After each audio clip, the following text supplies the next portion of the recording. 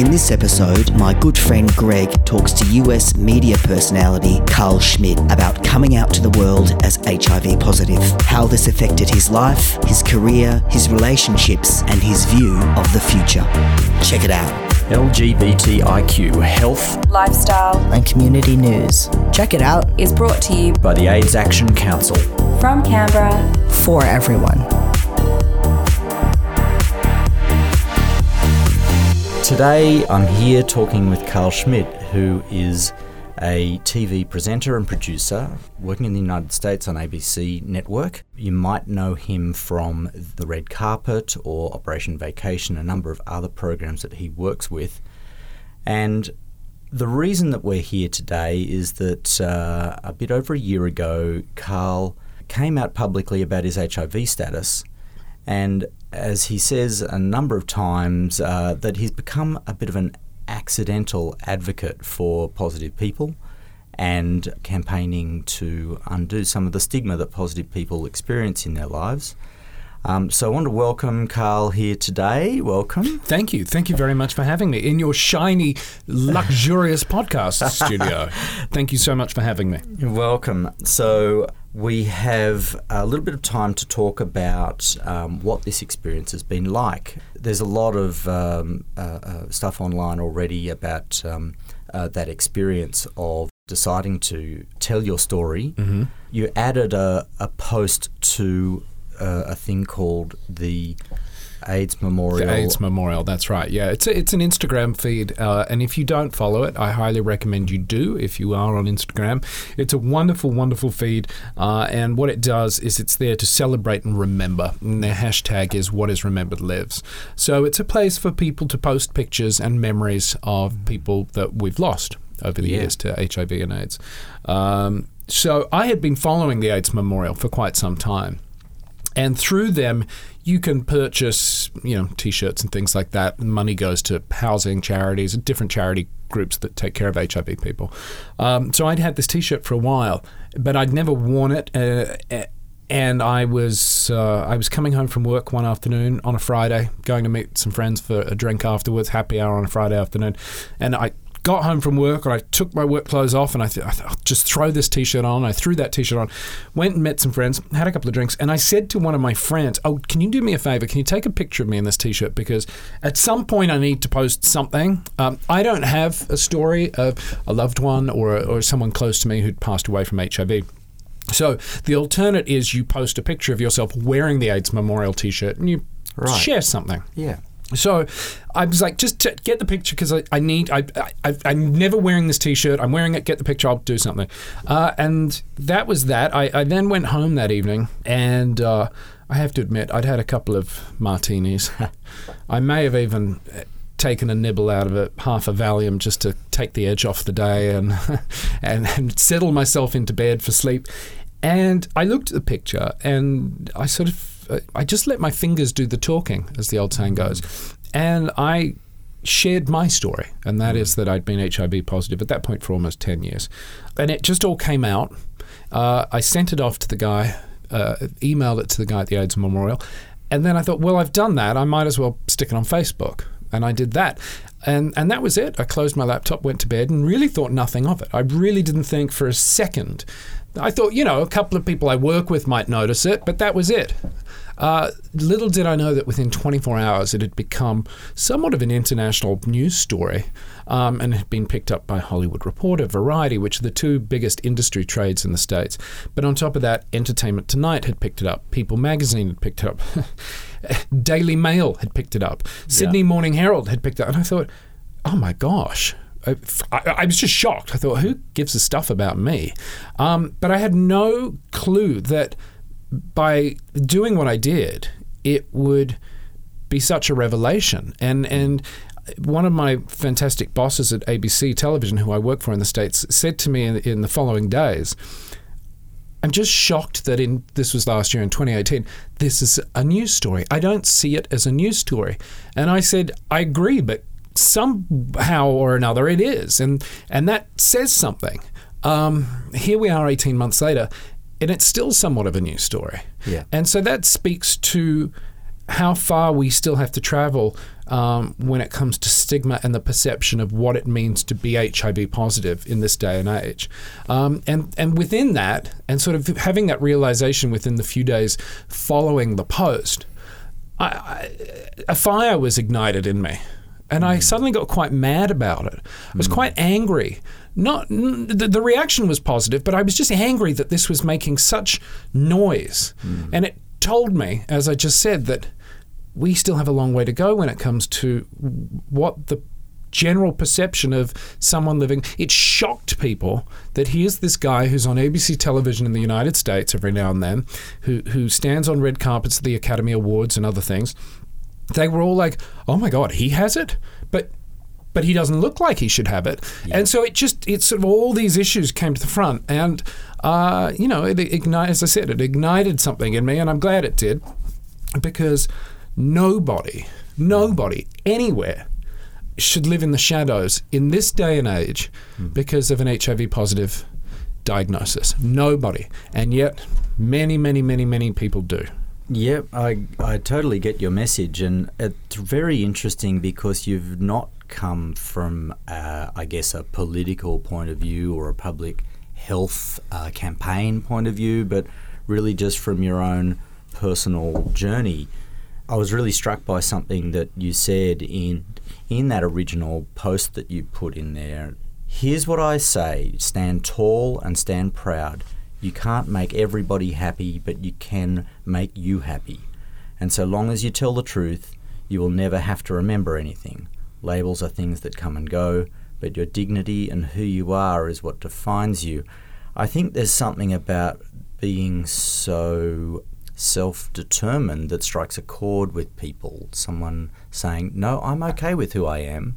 Well, look, I mean, I think everyone is a work in progress from the day we arrive on the planet to the day we're taken out.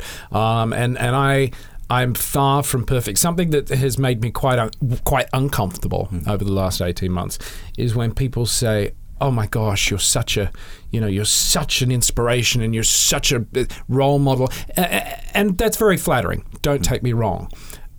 But I say, no. Please don't put me on that pedestal, because I am just as human as the next person. I have made my fair share of stupid mistakes. I've done my fair share of dumb things, embarrassing things. And no doubt I will continue to do that, just like every other human being. And we live, especially where I live in the States and with what I do in the industry I work in, we love this culture to build people up, put them on those platforms, and then we love it when they stumble and they trip up, and then we attack and we attack and we attack and we tear them down and, destroy people. And so I'm uncomfortable when anyone says, you're such this, you're such that. I just say, look, luckily, and who knows why it happened, the planets aligned that day and I shared what I shared, but I told my truth. In regards to that part of my life. And I think, anyone who has held on to a secret, whether it be their sexuality or their gender identity or whatever in this world we live in, the moment they get to reveal that or let it go, come out of that closet, whatever the closet may be, we all know what that sense of sort of, you exhale, and the freedom of that feels. So... And then I think anything like that, it encourages you. You go, oh, God, thank God I've let that go. Right, what am I going to do? And you do sort of stand a little taller. It may not be forever. Something else comes along down the line and knocks you over, but you inevitably get up and you dust yourself off. That's what being human is about. I think that's what life's journey is about. You need to fall down. You need to screw up. You need to make mistakes. Otherwise, you don't learn. And I think the most dangerous people out there are the ones who are never wrong and who think they don't make mistakes. Just look at the current man who's occupying the White House in the States. No thanks. We're not going political.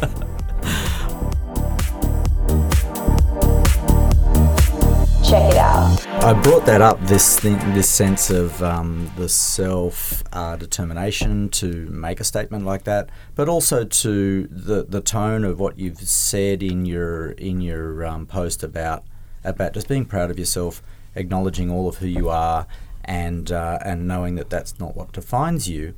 I'm very privileged in the role that I do here at the council, that I often meet people right at the moment that they have been diagnosed with HIV, and of course whatever fears they've had or whatever worries they have about their future, and those things all come to the surface.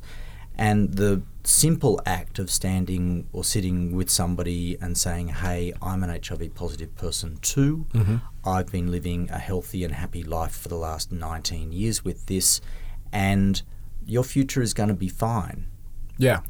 You just see their body change, their shoulders drop. They go, oh. And that's because we have this outdated, archaic opinion of what it means to be HIV positive in this day and age.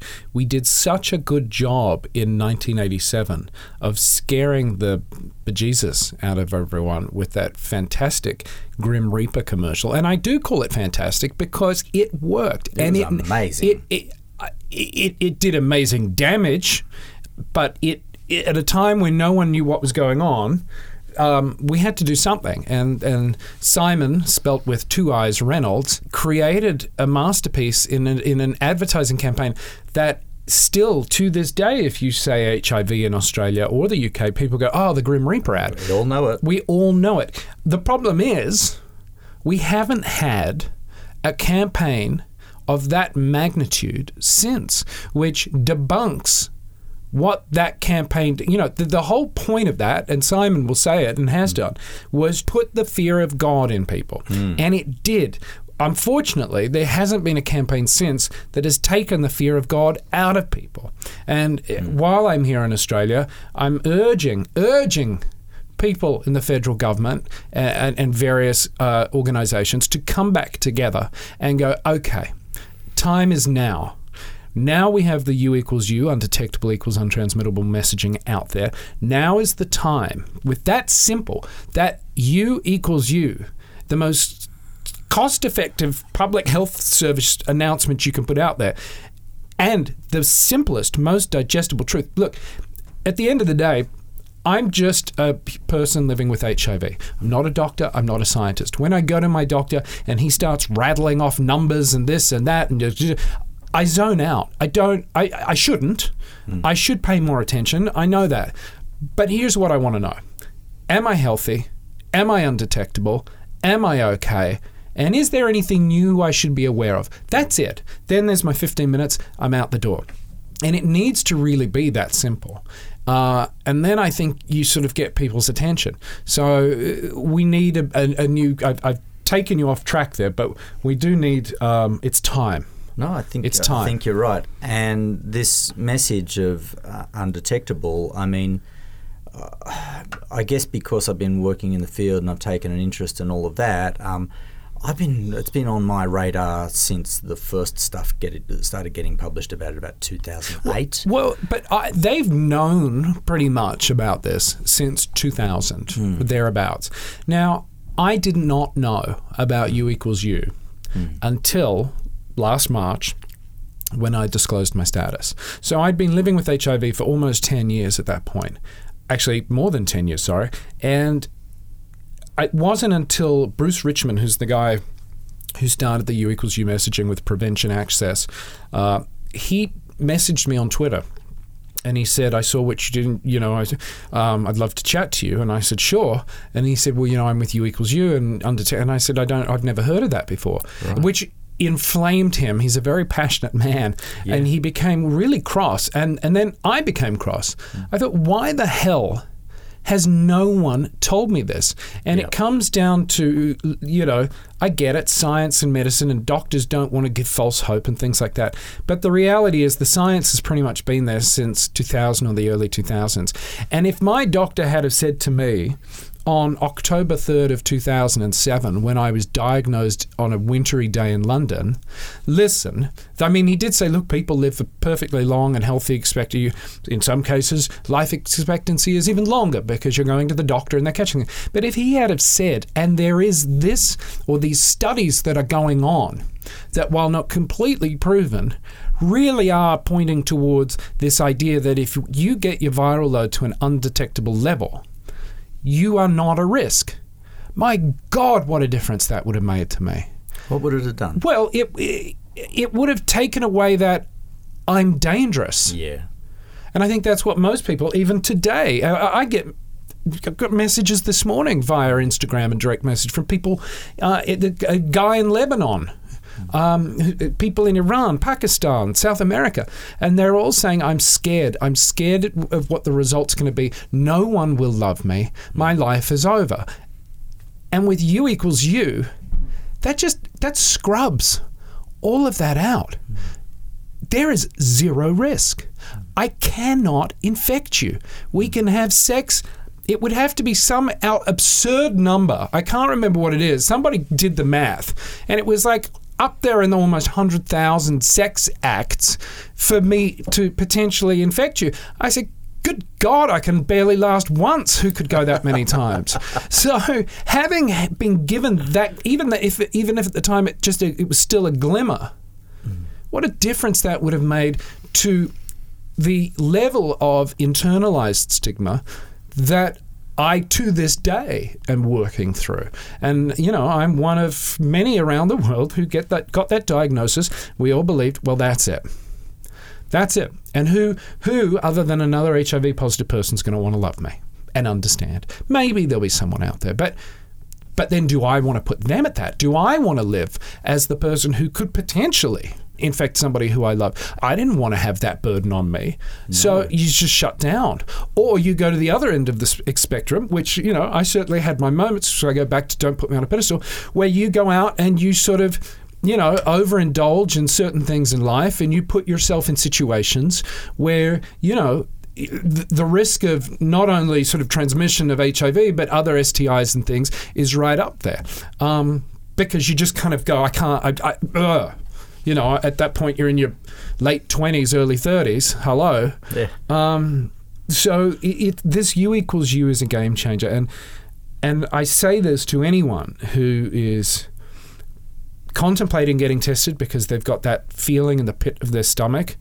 This is, I describe it as keys to the handcuffs. When I found out about U equals U, suddenly those handcuffs that I felt had been shackled on me, and quite angry at myself because I should have known better, and there should have been all of that stuff that we all go through. Suddenly, the handcuffs came off, and I realized that I can allow myself to be loved by somebody. I can allow myself to have a healthy and enjoyable sex life and not live in fear that I'm going to infect somebody or that somebody else is, that doesn't need to exist anymore. Boy, what a pressure is. For heterosexual couples, they can conceive and have children. The science in this part of the world isn't there yet to talk about the breastfeeding side of things, but in Switzerland, they're saying you can breastfeed. The Swiss were also amongst some of the first who really pushed the U equals U messaging. So I have a feeling that give it a few more years, we're suddenly going to hear, oh yeah, no, mothers can breastfeed. So this is such a game changer, and we've known about it for nearly 20 years. Check it out. I remember really distinctly. So I had an HIV specialist doctor as my GP when I was first diagnosed, and she was a pretty formidable advocate for getting on medication before everybody else was saying you should. Mm-hmm. So she was like, well, she was of the American thought. Get on the medication straight away if you can, even though the medical guidelines in Australia in the early 2000s were not saying that. You had to sort of get to a certain point. That was the same with me. I was diagnosed in the UK, but I moved to the US a year after that, and the doctors there were shocked, and one actually was quite nasty to me and then called me out in front of other patients and told me that I was an extremely irresponsible human being. It was one of the most awful moments I've had with a quote-unquote caregiver. Yeah. But at the time, I was seeing my UK doctor. I was still travelling back and forth to the UK every 3 months. And I said, with all due respect, I understand your position. However, I've been in care for nearly 2 years in the UK. These are the guidelines. That's what I'm sticking to. Of course, that's all changed now. Yeah, so of course now the guidelines, everybody's recommending that as soon as you have a diagnosis, get onto medication as soon as possible, get yourself to an undetectable viral load as soon as possible, because the ongoing health effects for you in later life as well as immediately are that you will have lesser impact on your immune system, all of that.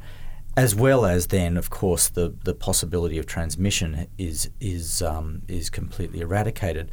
Now, that was a message that in the early 2000s, my doctor was very proactive about getting me on there because of the health effects, and she could see that it was being telecast by all of the research at the time.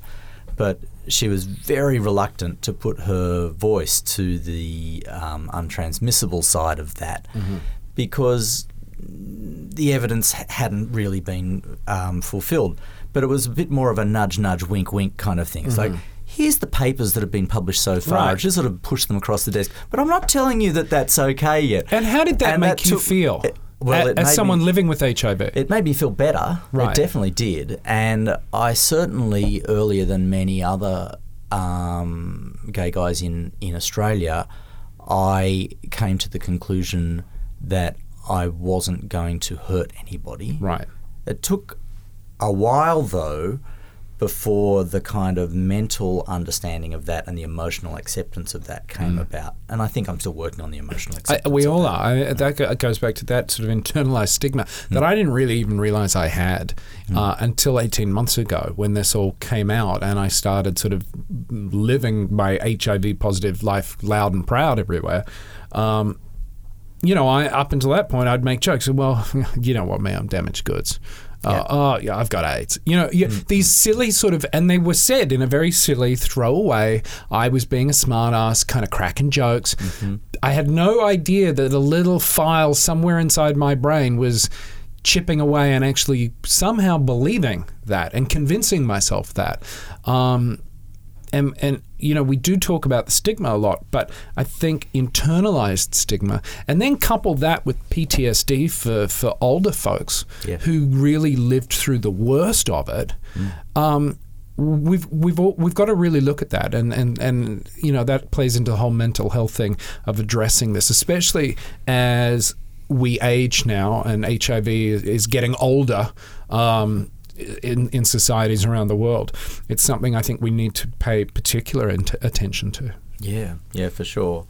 I'm really interested to know what that early time was like for you. I was very fortunate when I was diagnosed that Sydney-born and bred gay man living in the ghetto. I had a whole bunch of positive and negative gay friends who were all okay with HIV.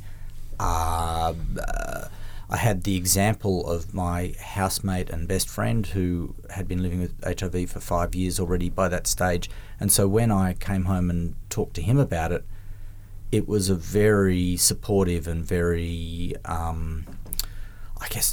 smooth transition for me in many ways. It still had its emotional knocks and everything, but it probably still does.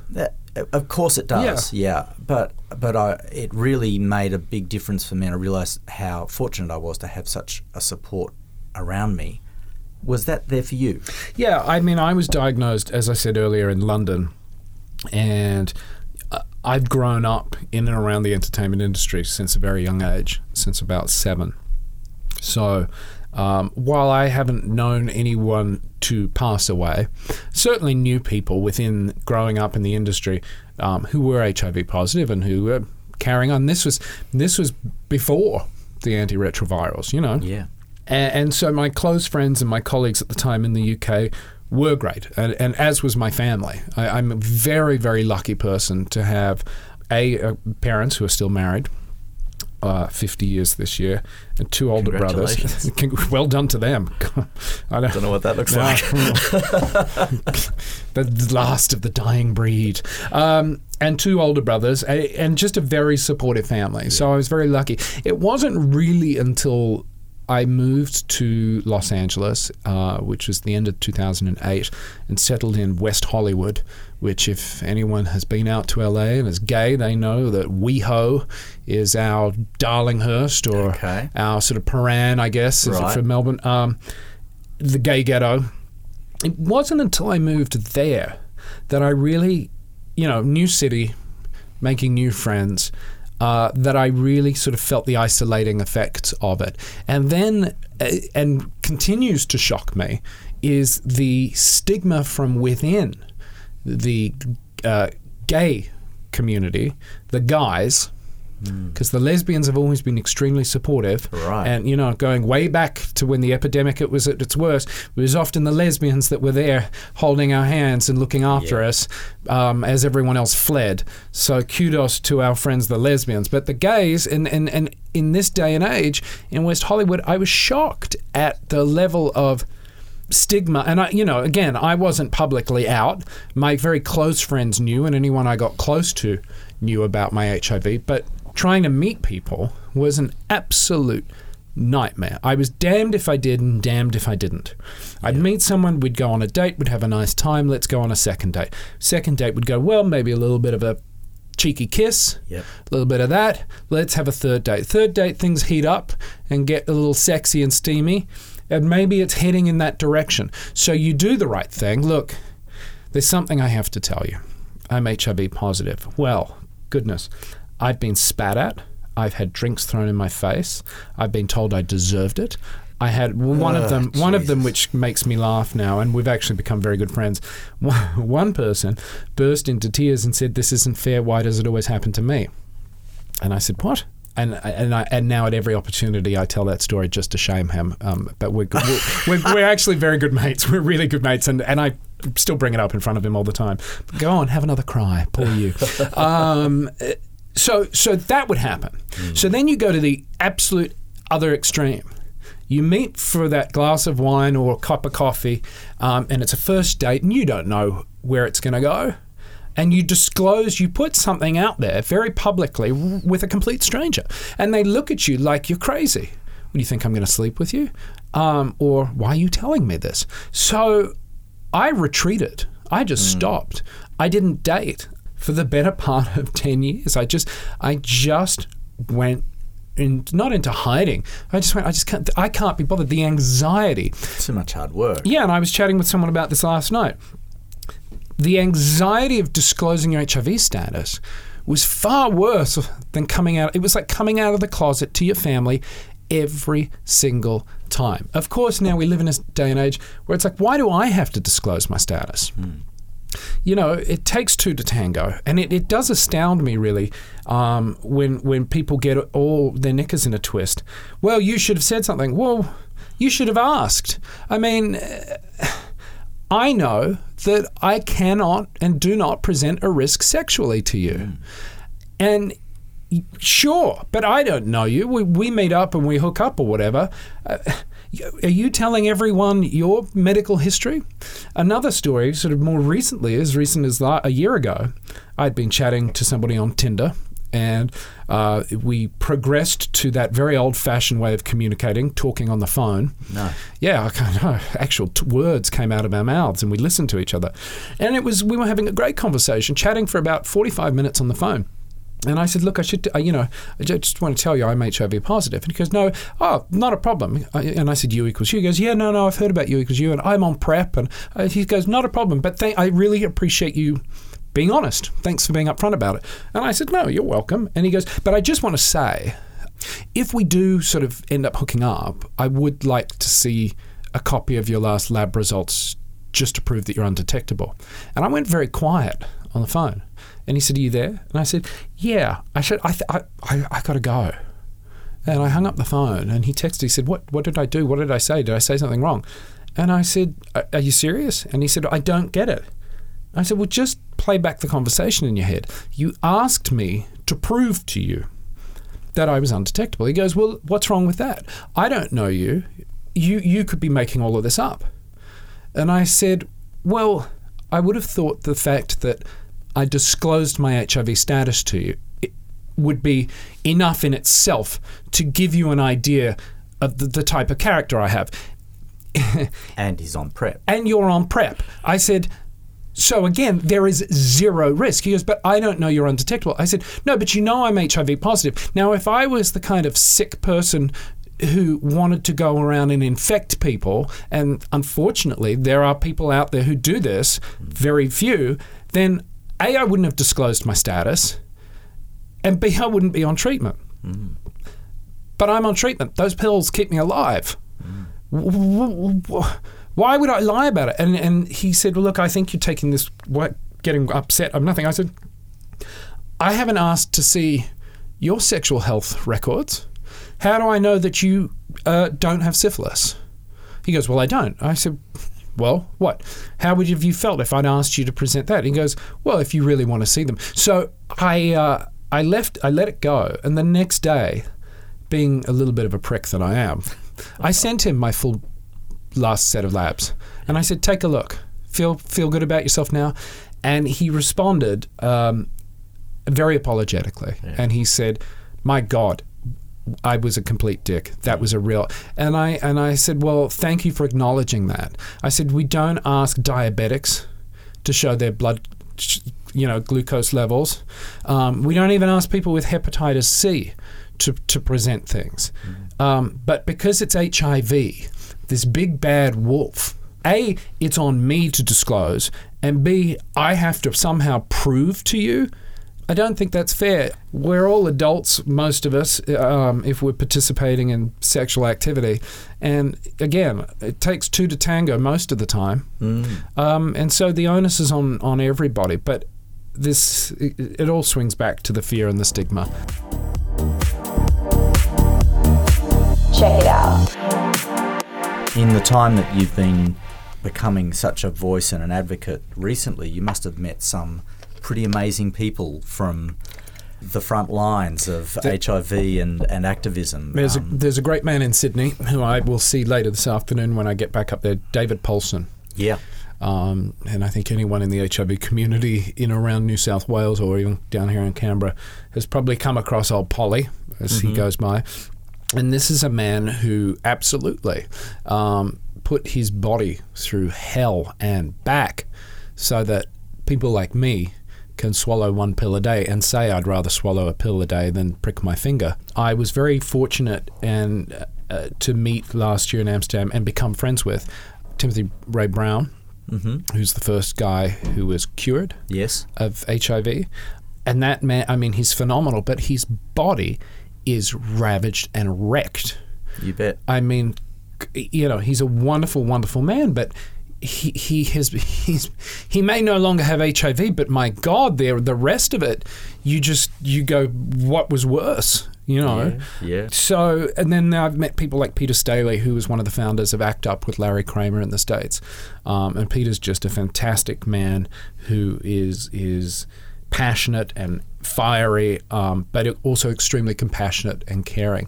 And then all the way to people like Bruce Richmond, who, as I mentioned earlier, with Prevention Access, who is the man we have to thank for U equals U and has really sacrificed any kind of personal life and taken his mission around the world and continues to. I don't know how he does it.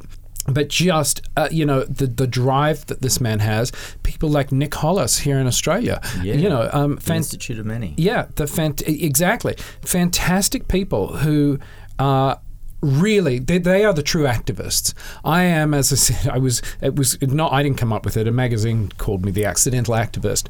And I'm by no means anywhere close to what these people do. Look, I have a platform. I'm lucky to be able to stand on television and now say, in front of large audiences, yeah, I'm HIV positive. This is what it looks like. But I'm not out there on the front lines like these people are, who are really day and night fighting it out. Absolutely. And I mean, we are living in a different era for us lucky, gay, white middle-class men in the Western world. It's a different world for so many people who are either not in the same part of our own society or are living in other parts of the world. This is a real issue, of course, that for the council here, we are always trying to work out how do we reach the people who are not being reached. Part of the frustration that we're having with U equals U and getting undetectable equals untransmittable out as a mainstream message in the US is that, exactly to your point, I mean, it's all good and well me standing up on television or public speaking about it, but I am perceived by a large population of the United States as a white male of privilege. Now, yes, I am white and I can walk out onto the street and not worry about being harassed purely because of my skin color, which is the most absurd thing. But in the areas where HIV infection is on the rise in the States, that being African American community, Hispanic communities, they don't listen, and nor should they. I don't speak their voice. And we are trying very hard to change that with different programs and different things coming online, something I'm working on called Plus Life, which launches next month, in bringing faces and voices that are familiar to everyone to speak about this. Because the way I communicate U equals U is interpreted great in this part, but it completely goes over the heads elsewhere. And this is where we really need to be focusing our resources as well. You know, I went on a television show last year in the States, and I got quite a bit of flack for doing it because the host of it was quite a white Republican, known Trump supporter. Sure. And so her audience is very that. Mm-hmm. And when people found out that I was doing it, they were saying, why would you go on her show? My God, they hate the gays. And I said, that's exactly why I'm going on her show. I don't need to sit down with my friend Don Lemon or Anderson Cooper because their audience gets it. They know about it. But those are the people, the other side of the spectrum, that need to see what it looks like because they're the ones that think that we're all still emaciated, shitting ourselves, handcuffed to hospital beds with doctors and nurses in hazmat suits. Yeah. It's not 1987 anymore, Dorothy. Yeah. So the distance we've come is now kind of actually appearing in the mainstream in many ways. I mean, I'm really blown away by the way the impact of the epidemic has been portrayed, for instance, in Pose. Yeah, fantastic show. What an amazing and heartbreaking portrayal, but also the level of compassion and community that is portrayed through the hardship. Yeah, I mean, Stephen Cannells, who is the writer-producer on that show, along with Ryan Murphy, and then people like Billy Porter and MJ Rodriguez. Finally, we're seeing HIV at its worst during the horror years, but it's being portrayed and it's being written and directed in such a fantastic way that it's showing the real human side of it. And I think people are realizing, as you said, the compassion, and also to see season 2, and I'm giving spoilers away now. And I haven't even seen it yet, but I'm friends with Billy and Stephen. That's okay, we'll keep it secret. Where, Pray Tell, played by Billy Porter, has a love scene with one of the other cast members. I won't say who it is. Yeah. And we see 2 naked African-American men, HIV positive, have a love scene on television. And just to see that is quite remarkable in that it just shows the human side of it. And I end up I watch every episode. A, I cry every episode. And B, I end up sending Stephen a message going, you guys just do it every single week. Thank you. Thank you for not just showing the horror of HIV, which is what a lot of documentaries and a lot of films and a lot of television shows have done. You're showing the other side of it at a time when it was at its worst. And I moderated a panel back in April in Los Angeles about Hollywood and HIV. And one of the questions that was sort of put to, there were directors and sort of Hollywood people there, was what can we do now? How do we do it now? And everyone on the panel, quite a bit older than me, had stories about, I remember this. And I said, look, I don't mean to take anything away and what is remembered lives, and we must always remember, and we must never forget. I said, but can you please, as writers, as producers, as directors, can you please start telling the stories now? Because we keep telling, with the exception of Pose, we keep reliving the horror of it. And if you keep putting the horror of it in front of people and in front of those ignorant people or the uneducated or the people who think it doesn't affect them because they're not gay. And it's not 1987. But we keep portraying 1987. Then guess what? We're just embellishing the fear and the stigma. I said, please start telling stories of young people, of real trans people. Not every trans person is a sex worker, shocked that may be to the rest of the world, but can you start telling the stories, the modern stories, and involving and including those storylines, whether it be in situation comedy or drama, mainstream, so that we start getting the mental picture that people living with HIV look just like you and me. Well, probably the most current story around at the moment, if it's again not too much of a spoiler, I think everybody who's interested has already seen Tales of the City. Yes. But the story of Mouse in the new series of Tales of the City, talking about some of the dilemmas of being in a positive-negative relationship, coming to his own terms with his past and coming to his own terms with what does undetectable actually mean for them, is beautifully portrayed. And I think it strikes a really big bell for most people. Well, yeah, and it comes, people, condom use is always an option for those who want to use it. But I think there are a lot of HIV positive men, gay men, who again, have lived through the worst of it, and not only suffer real, genuine PTSD that they survived it, but, the condom was their only link to any kind of quote-unquote normal life. Safety, sense of security. Yes. And I think, as is portrayed in that new series of Tales in the City, Murray Bartlett's character Mouse does such a great job at sort of showing, he has a much younger boyfriend who we can only presume is on PrEP based on the way the show is portrayed. And they want to be intimate with each other and without the use of condoms. But Murray has a real struggle in letting go of that, or Mouse does rather, because that's been his safety. Yeah. And it comes back to what I said earlier about that fear of when you're first diagnosed of, even if someone's back before you equals you said, well, I'm okay with it, whatever. That fear that I could hurt you, inadvertently hurt you, somebody I love. Yeah. I don't need to have that fear anymore. It keeps on coming back to that basic human drive that we all want connection, we all want intimacy. We all, for the most part, we're looking for that person to be in our life, that person who might share our lives with us.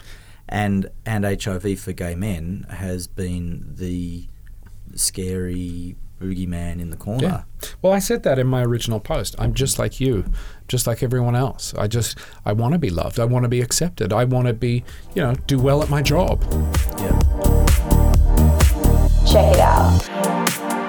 I'll share a little thing from my partner who it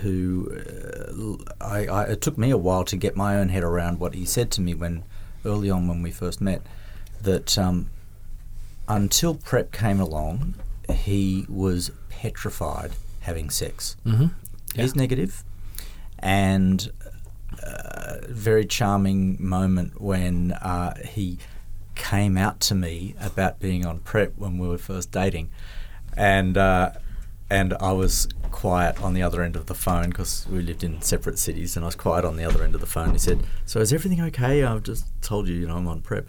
I said, "Well, I've got something to tell you. I also take a pill every day, but I do it because I've got HIV and I'm undetectable." And you could hear the in his voice, and he then, he shared with me, as I said, that until PrEP came along, HIV was an actual physical entity there in the room whenever he was in any kind of intimate situation or wanting to date somebody or anything.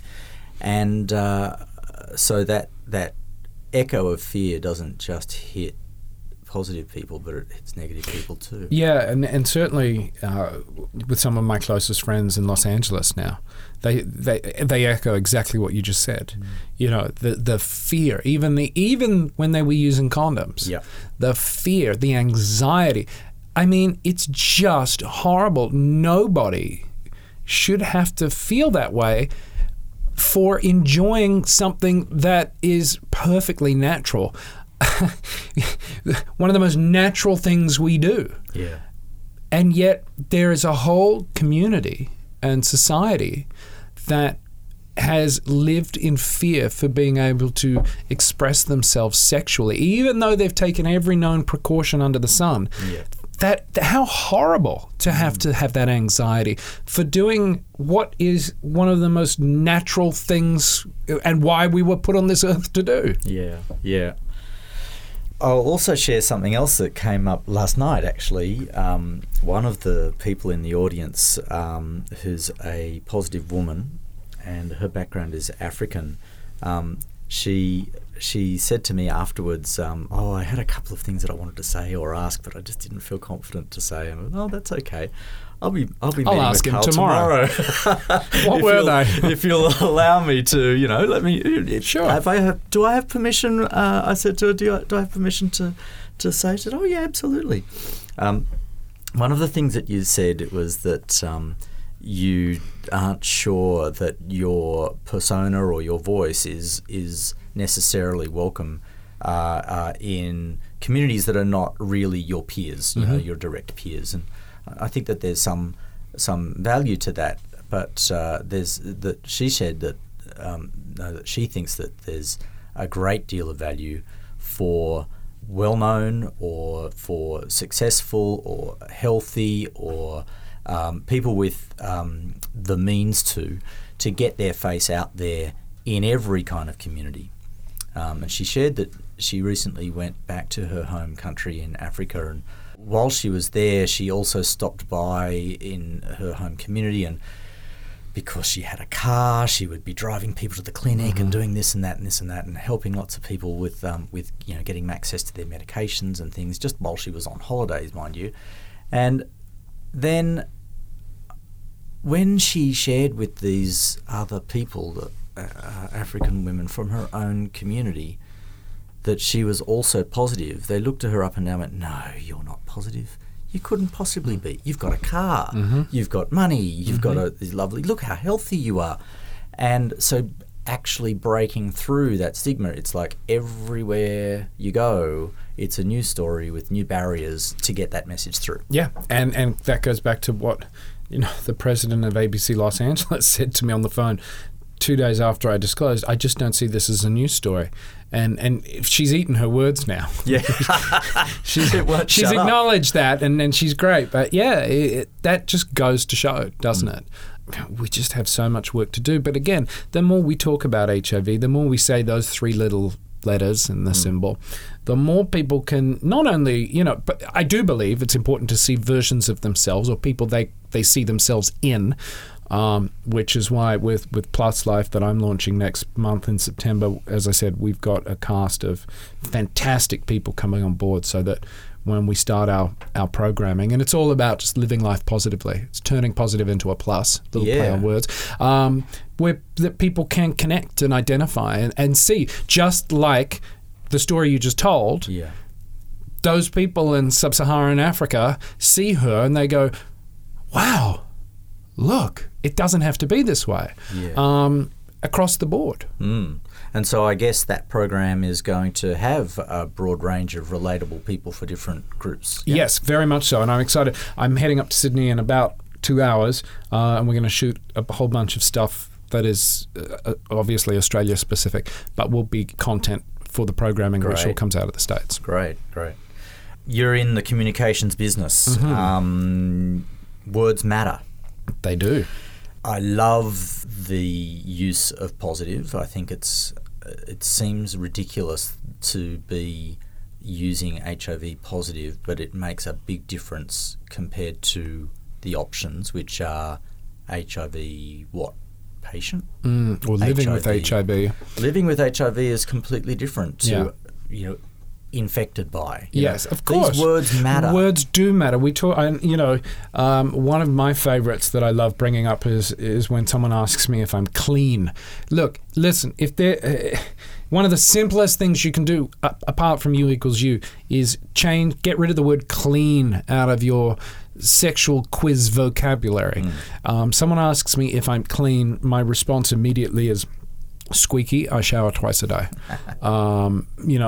People don't realize, and I pull people up on this in the States a lot, and I go, you're asking someone if it implies that somehow they're dirty, or less than, and the number of people I put up and go, oh my God, I never even thought of it like that. You just don't think of it. So there are simple little things in our world that we can change, and clean being one of them.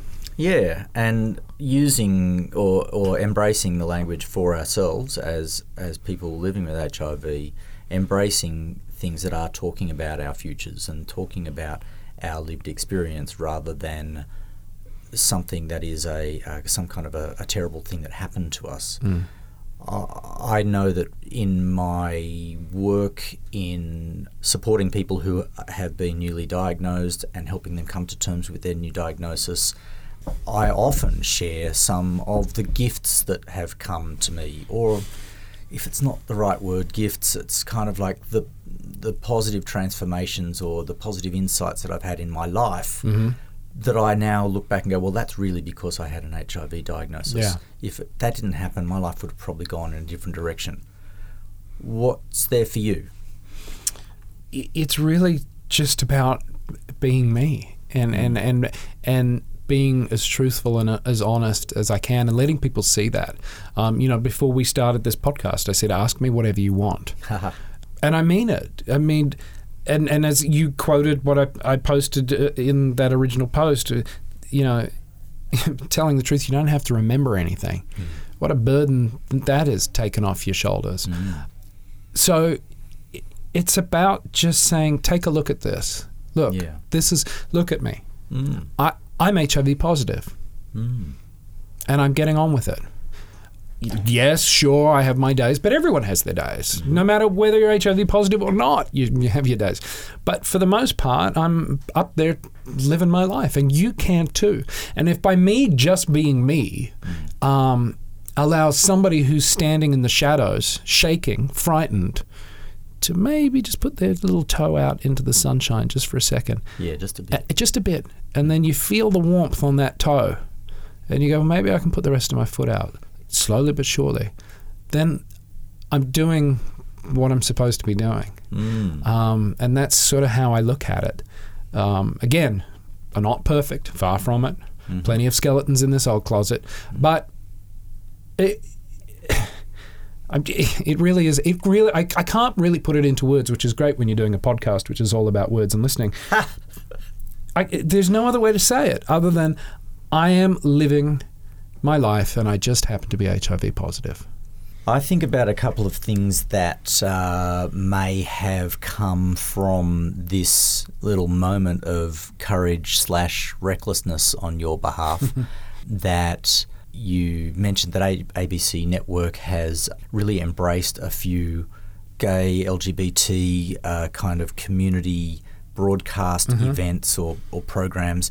And they've embraced some HIV-themed segments as well, because they've got somebody who really can be the face of that. And so that moment of whatever you want to call it, is it bravery, is it recklessness, is it just revelation? Honesty has led to some big changes for you, for the network, probably a lot for some vulnerable people in the audience. That's a pretty powerful outcome. I guess so. I don't really get caught up in it. I think that's one can't. That's the danger of the Hollywood curse. You start to sort of listen too much to what it is you've done. And again, look, I'm very flattered, and it's very, very sweet when people say to me that I'm a role model to them, or that thank you. And I don't take that lightly. I appreciate that. But just as I disclosed there was no plan in this, and there really is no plan in it now, other than to keep talking for as long as I can about you equals you and about living your truth until people. And I'm surprised you're not all sick of me yet. I mean, I thought by now this would have worn off.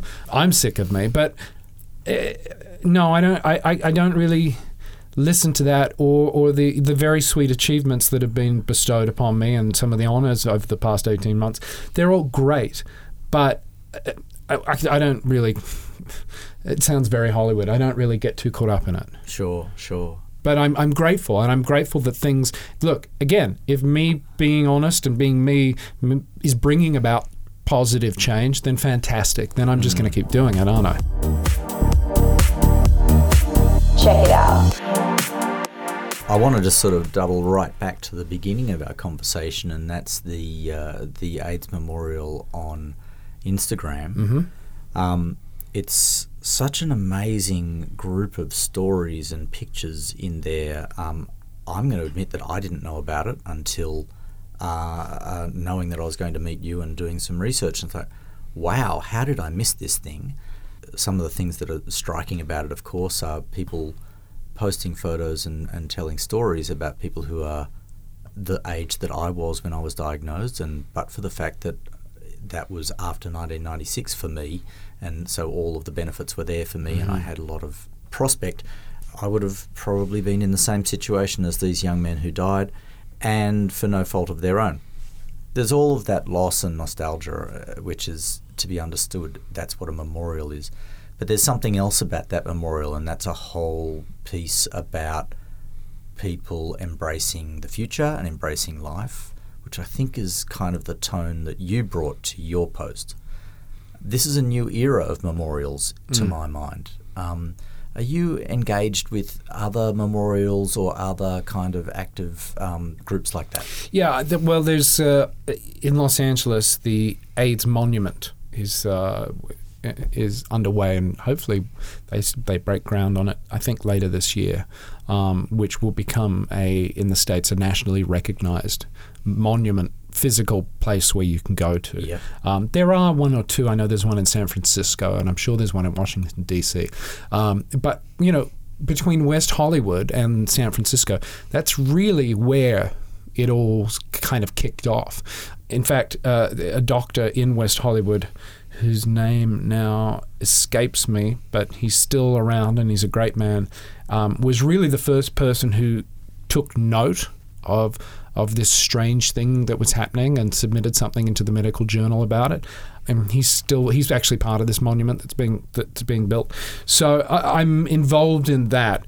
But yeah, and I'm a big, as you probably could tell by now, a big supporter of the Instagram feed. Yeah. Because it is fantastic. And again, you can go online and you can purchase these great T-shirts and things, and the money does go to important things like HIV housing for aged people like that. And God, it is good, isn't it? I really recommend, if you haven't seen it and you've got Instagram, please go and check it out. It's amazing. It is amazing. You can kind of get sucked into that sort of, when you go on YouTube and you watch one video and then 5 hours later, because you've the vortex, you can sort of be pulled into that as well, because it's equal parts touching and emotional. And I mean, there's been plenty of times where I've had a good cry flipping through those, because it also brings it back to the reality. And to your point that you just said, you look at pictures of these young men who were in their 20s or 30 when they died, and that through, as you said, no fault of their own, although I'm sure there are a lot of people who are out there who go, what rubbish, it is their own fault, had their entire lives taken off them just as they were getting started because of this thing. And we need to make sure, like many monuments, that history doesn't repeat itself. There will be something else that comes along. There will be a new HIV. But we need to take moments in history like that and look at, especially around stigma, and how we've handled and managed that, and make sure we don't do that again. I mean, it's an interesting thing to sort of think, okay, what if we could wind the clock back to 1987 now? And, hindsight's the wonderful thing, but we make mistakes. That's life and that's progress. But we learn, and we must learn from mistakes. And the mistakes that we made in how we treated people, where was it? I read something about in Sydney at the height of the epidemic. They would just burn the bodies. They weren't allowed to touch them. So no medical research was being done. It's just horrible to think how this happened. So we need to remember things that happened, and we need to look forward and look forward in a positive way. Because, like it or not, this kind of thing, unfortunately, will come around again in another shape or form. But we have the ways and the means to make sure that we treat those who fall victim to it differently. Yeah. Well, one of the great legacies, the positive legacies from the AIDS crisis, is the AIDS organisations and the networks of organisations for community representation that all banded together, the sex workers, the injecting drug users, the gay men, the sexual health workers, the medical researchers, all of them banding together and campaigning together with supportive government. Almost an accident of fate that we had a doctor as the health minister in Australia at the time that created this amazing and long-lasting collaboration, which the council is an example of now. And it's one of the things that now benefits the broader LGBT community. And we hope, or we intend, that that's going to be the defence against anything like that that comes along again. Stigma, of course, takes many, many forms, and it's not just about disease. Sometimes it's about simply who you are. Exactly. The stigma that gay men already lived with, exacerbated by the disease and all of that. In Canberra, we also have this beautiful new memorial, which is the AIDS Garden of Remembrance, and it's up at the National Arboretum. And that was only inducted about 2 years ago now, and that was the product of a grassroots group of older, positive people, some of the longest term survivors in Australia who are living in Canberra. And that garden is only, relatively new, lots of little tiny shrubs and tiny new trees. It'll be a permanent monument, a permanent place of reflection for people who have lost people from HIV and AIDS, or for people living with HIV who want a place to go and reflect. The council was one of the sponsors of that space, and I guess the challenge is to continue to make that relevant. It's on my mind because of what you said about the Instagram memorial, and also my experience just last week when I was in San Francisco and went to the National AIDS Memorial Grove there. And at the event that I went to, a group of the trustees of the memorial spoke about what their mission is. And it was a really lovely moment right at the beginning of this big community event where they said, just think about anybody that you have lost for whatever reason or that you're missing, and just hold them in your heart and now open your eyes and look around and imagine that everybody else is thinking of somebody that they wish was here. And now be here for each other and have a wonderful day. That's what this is for. And it was very touching, and it was a really beautiful day of celebration. We raised a lot of money to support the memorial as well. But speaking about this memorial as a living thing, a place where the sense of community that we're building right now is the antidote to what we've lost. Yes, absolutely.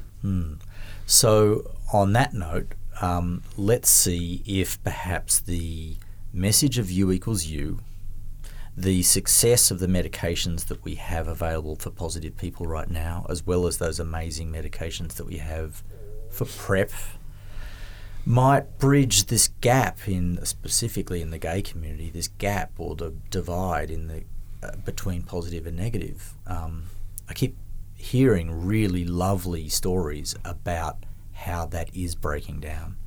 I think we'll get there. We're on our way. I think so too. And thanks to all the fantastic work you guys do here at the council, here in Canberra, and the other organisations around Australia. I'm very proud when I live and work in America and talk about HIV to say that I'm Australian, because we down here really are leading the charge, leading the world when it comes to HIV care, prevention, and all of that. So congratulations to all that you guys do, and thank you again so much for having me on today. You're very welcome. Thank you very much for your time, Karl Schmid. And we hope to see you again back in Australia, not on a red carpet, perhaps relaxing with a cocktail in your hand instead. Oh, can't wait. Okay. All right, bye for now. Our special thanks to Greg McGuirk, Karl Schmid, and to Gilead Sciences for bringing Karl Schmid to us. Until next time, check it out. For more information, visit our website at aidsaction.org.au. Follow us on Facebook or become an AIDS Action Council member. You know you want to. LGBTIQ Health, Lifestyle And community news. Check it out is brought to you by the AIDS Action Council. from Canberra. for everyone.